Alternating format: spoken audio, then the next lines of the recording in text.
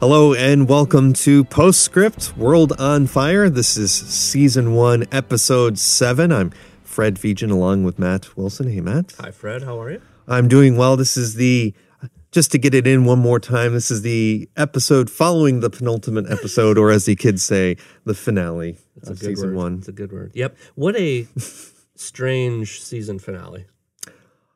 Yeah, it was eventful, but it was kind of uneventful. I feel like the end was uneventful. Yeah, often you'll see cliffhangers in sort of season wrap-ups, get you looking forward to the next one. And this one fell a little short for me. Yeah, I was trying to put myself in the context of when it originally aired in the spring of 2020. I remember getting a lot of feedback from viewers saying, when is this coming back? And it's shocking. I mean, it's not shocking. We know why. For reasons beyond anyone's control, the pandemic really slammed the brakes on the production. And as you could probably tell from watching this season, there is a lot that goes into this. And I'm sure if they have to retake some things that require blowing things up, that probably takes a bit of time to blow something up and then put it back together just to blow it up again. So between that and COVID and getting all the actors and actresses on the schedule to do it again for season 2, which we will be appreciating very soon.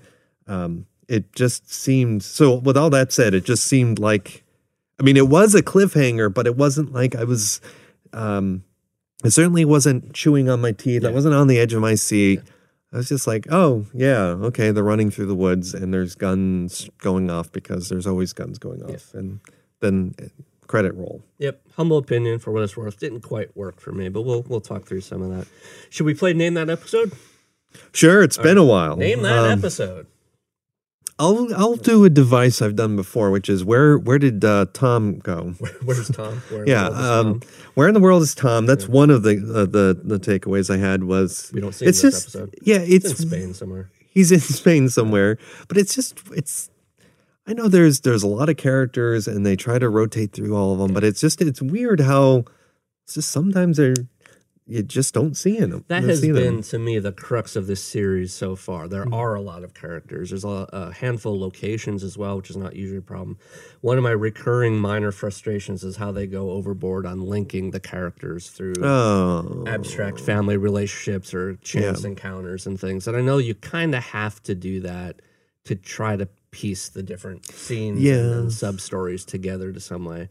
But often it was just a little stretch too far. I kind of groaned when Harry, he's on this top secret mission. There was all this buildup in episode 6, and so then he got his affairs in order, which we'll get to separately, of course. But so he's there, and he deals with encountering some Nazis, takes care of them, and then finds this shed or whatever it is that he's supposed to go to, and then so he gets there, and then the Cassia comes around the corner. All I did was groan. I was like, oh, of course. And then I was like, it's a TV show. Yeah, extract a key group of freedom fighters or resistance fighters. That's what he was told back in England. So of course it's Cassia. Right. So somehow her little mission of picking off one guy at a time became this key freedom fighter thing. But it was meant to happen, right? It was meant to happen, right? TV. Back to where they started. Yeah.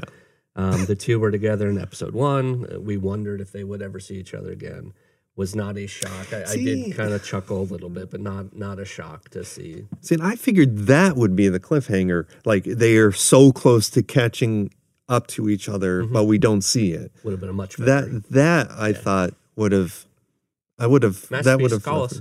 Yeah. Come on. Start writing. Right. No. Sorry. No. But so they get together. Cassia, Harry's, I'm sure, very delighted to see her. And I guess she is as well, but she certainly notes how she is a changed woman. Yeah, I think she is too. I think any memory of the past, any sense of peace. But yeah, she speaks well of the old Cassia being dead. The war has changed her. Mm-hmm. She talks of the choices she made, and she believes they're the right choices, but the cost of those choices was the person she used to be. Right, and we see that come through in other characters, being shell-shocked or just dealing with the trauma of death and destruction all around them. So this is a lot of weight that she's going to be carrying for probably the rest of her life. Yeah. And Harry takes it in well, I think. Before they kind of get separated on the hillside, he tells her, okay, I get all that. So forget the old selves.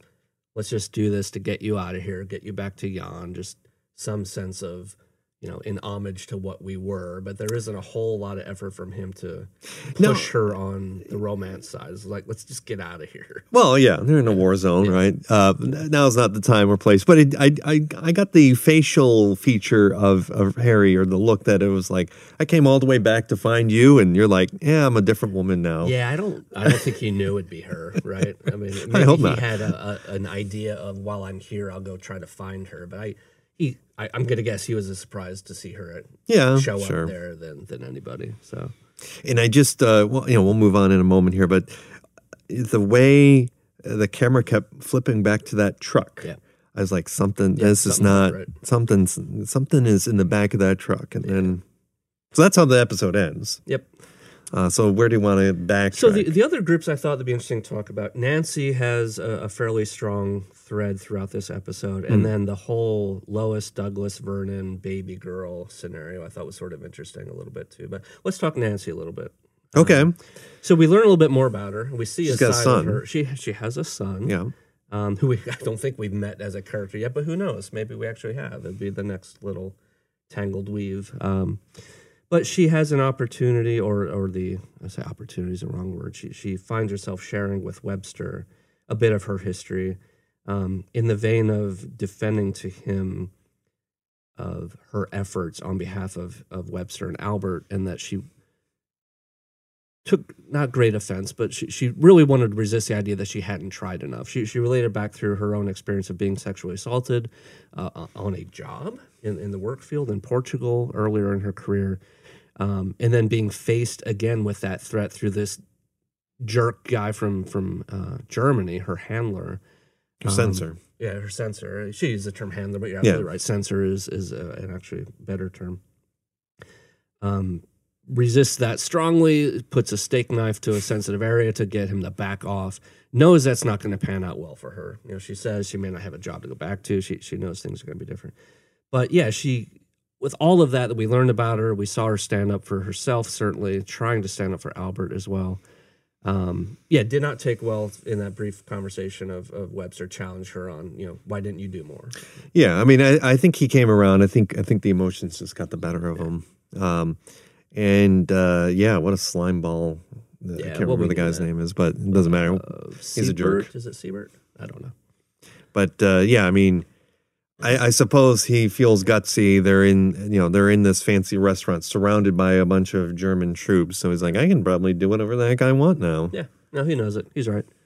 And we see a different side of Nancy earlier in the episode back in Germany. So she's at the Rosler funeral. And Klaus comes home. There. Yeah, Klaus got pulled back from the front, I guess. And she really has a neat conversation with him. He expresses all kinds of remorse and guilt about being part of the war effort and not agreeing with it at all, seeing what happened to his family. Kind of confirming what we've thought earlier. Yeah, we had suspicion that he saw things differently, and certainly the personal aspect of it now probably makes it feel much more worse for him. She tries to comfort him a little bit, all you can do is what you can do. But, strong sense of Klaus of realizing what he's inadvertently become part of, and just a lot of survivor guilt and guilt by association. Feel bad for the guy. Yeah. I do. Yeah. I mean, I'm sure feels very helpless, and mother and sister are now deceased. That's difficult. Yeah. So, I think the last group then, or the next biggest group to talk about, is just going back to the whole Lois, Douglas, Robina, Vernon. So the Manchester crowd, I guess we'll call them, although I'm sure the airbase that Lois visits, well, he does show up at the house. So they're all there somewhere. Interesting little, won't call it a love triangle necessarily, but this to me is about Robina representing like the old way of thought, the old way of life. Lois, especially in the family connections with Douglas, kind of the new way. So the class structures, the high and mighty kind of structures of society, maybe, old England, a thing of the past. Who knows? This isn't necessarily a show about that, but we definitely see Lois struggling to come to grips. No, Robina struggling to come to grips about the new way of life for the kids these days. And Lois sticks up for herself really well. She's very clear with everybody, Harry and Robina, that she's not there for money. She's not there for support. She knows what she wants to do. She would be open to connections to some degree. But there is a moment where Robina does come to visit the baby. And it's a comedic moment at times. Yes, you want to hold the baby for what? But Robina does offer Lois an envelope of money, we assume, and Lois takes it. And the conversation is about, conscious versus common sense. And Robina just kind of being like, look, we can have philosophical debates. We can have discussions about this, that, and the other thing. Let me just help you with this. Right. I think it's a nod that Robina understands that Lois isn't coming around looking for money. Right. And Robina's just saying, look, okay, that's great, and I probably appreciate that, but here, I'm trying to just take the high road and help support the baby. Right. Now, Lois is a little suspicious at first. She takes it as a form of bribery, so to speak, because there's a small conversation about Jan in particular trying to keep the news from him that his sister's husband also has a baby with a different. It's the whole complicated thing, right? Jan seems like he's doing okay. Speaking English. English is really well.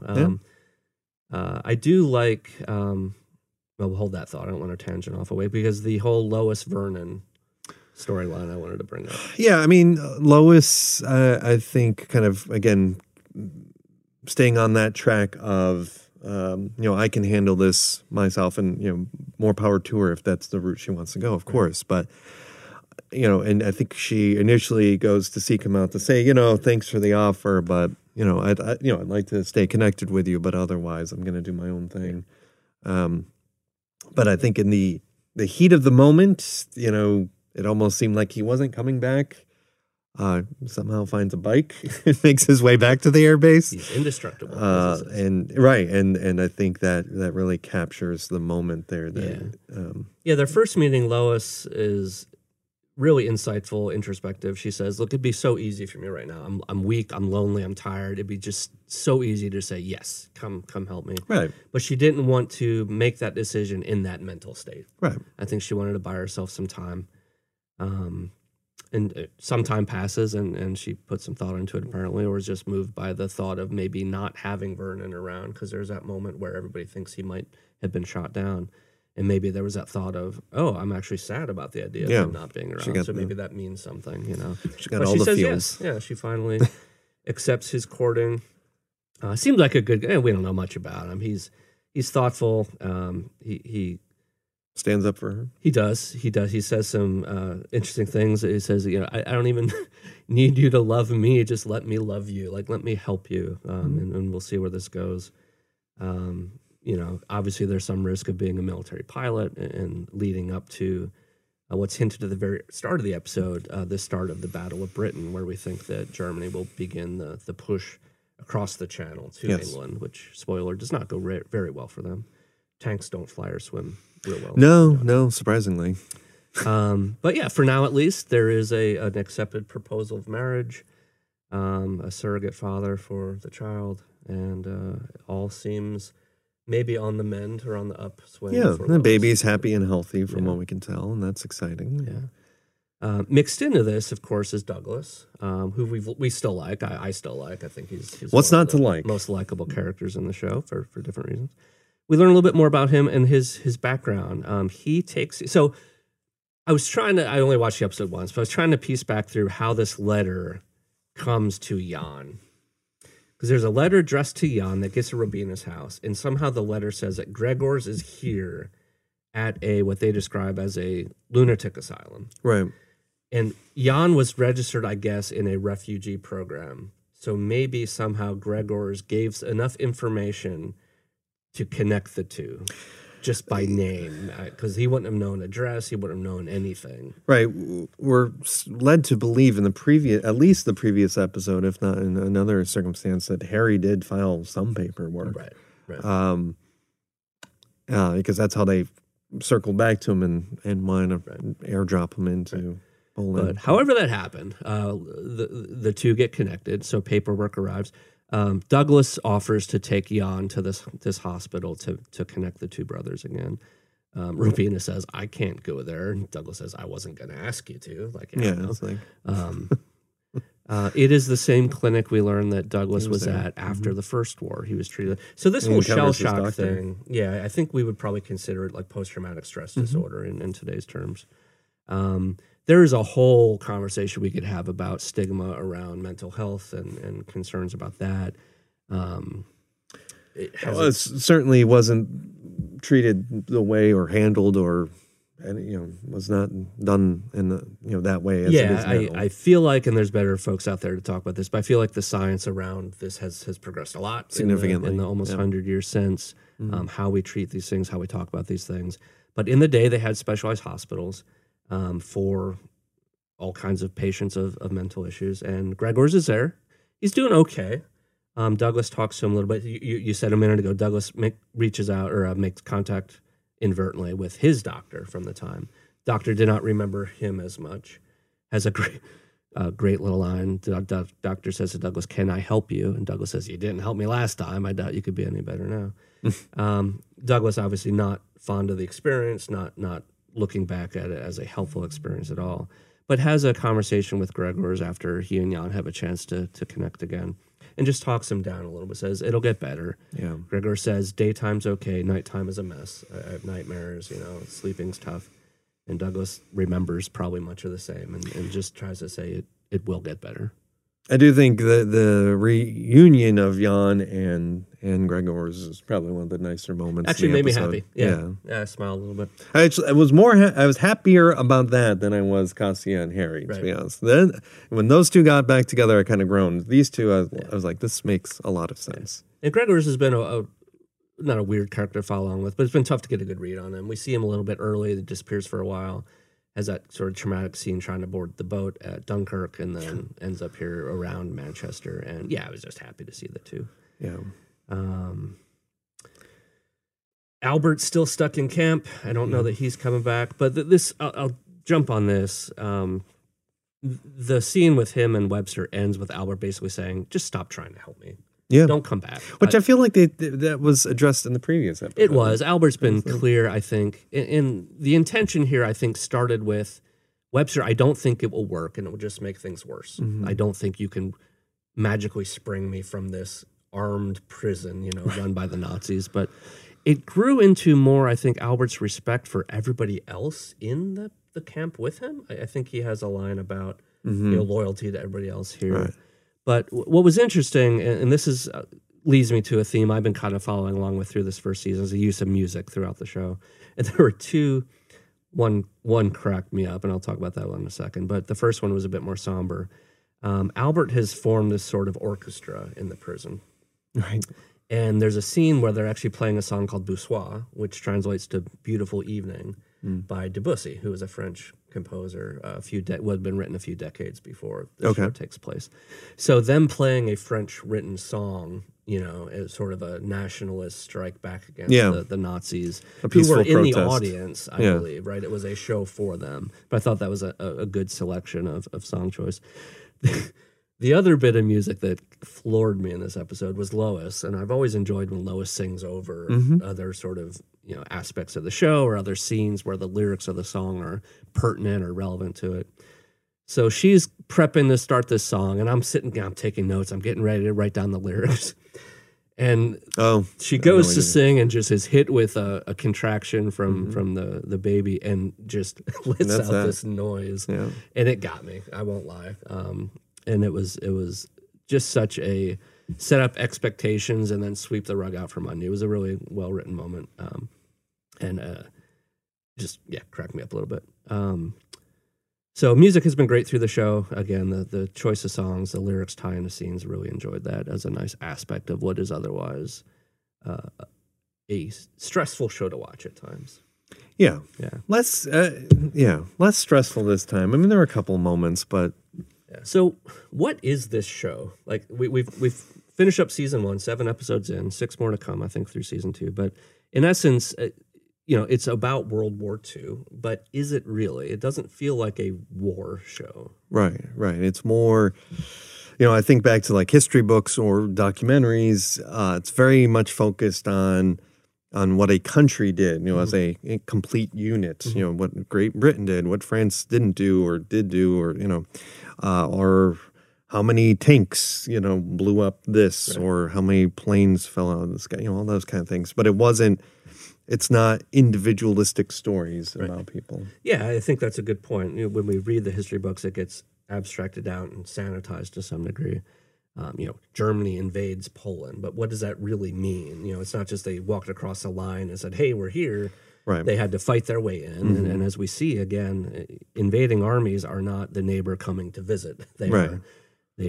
It's brutal, and it's shown very well, very clearly, I should say, through the episodes of this season.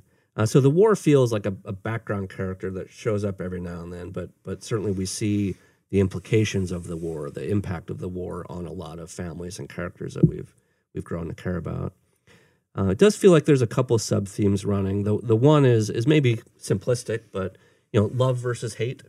Yeah. You see it at a personal level. There's a lot of family connections we care about. We have Harry's not quite love triangle, but complicated situation. We see Lois and Vernon. We see Cassia trying to figure out her new needs and the old versus the new. Douglas and the love for his family and the care for everybody. And then obviously at the much higher level, just the whole fascist movement of that strong message of hate from how they treat people, how they view people that are different or imperfect, and then their plans to just rid the world of those people. You don't get much stronger than that, I think. Right, and you're part of a machine. You're either part of it or you're not part of it. There's a theme of old versus new, perhaps. Mm-hmm. Robina, again, maybe highlighting some of the old way of thought or old way of life that as liberalism starts to grow through the 1900s, maybe we see new decisions, new patterns, new ways of life springing out. And if this isn't a military war show or a military conflict show, it does creep up now and then, but it isn't always present. Maybe like a battle of hearts and minds might be a way of thinking about the conflict that's present here. You see this through propaganda, censorship. You see this through the conflict of family ties versus patriotism, and where do my loyalty lies? Who should I love? Who should I follow?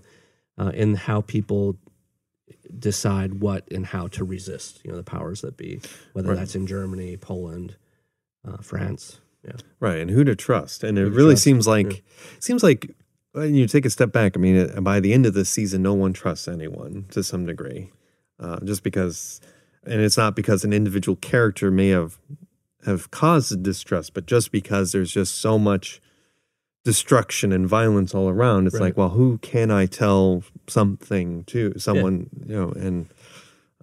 Albert losing faith, maybe losing some trust in Webster. Right. Lois not quite trusting Harry and Harry and Robina, and Cassia. Do I even trust Harry? Is this where I want to go? Exactly. Yeah. Yep. All strong themes make for an interesting show. Are we brave enough to do any predictions for season 2?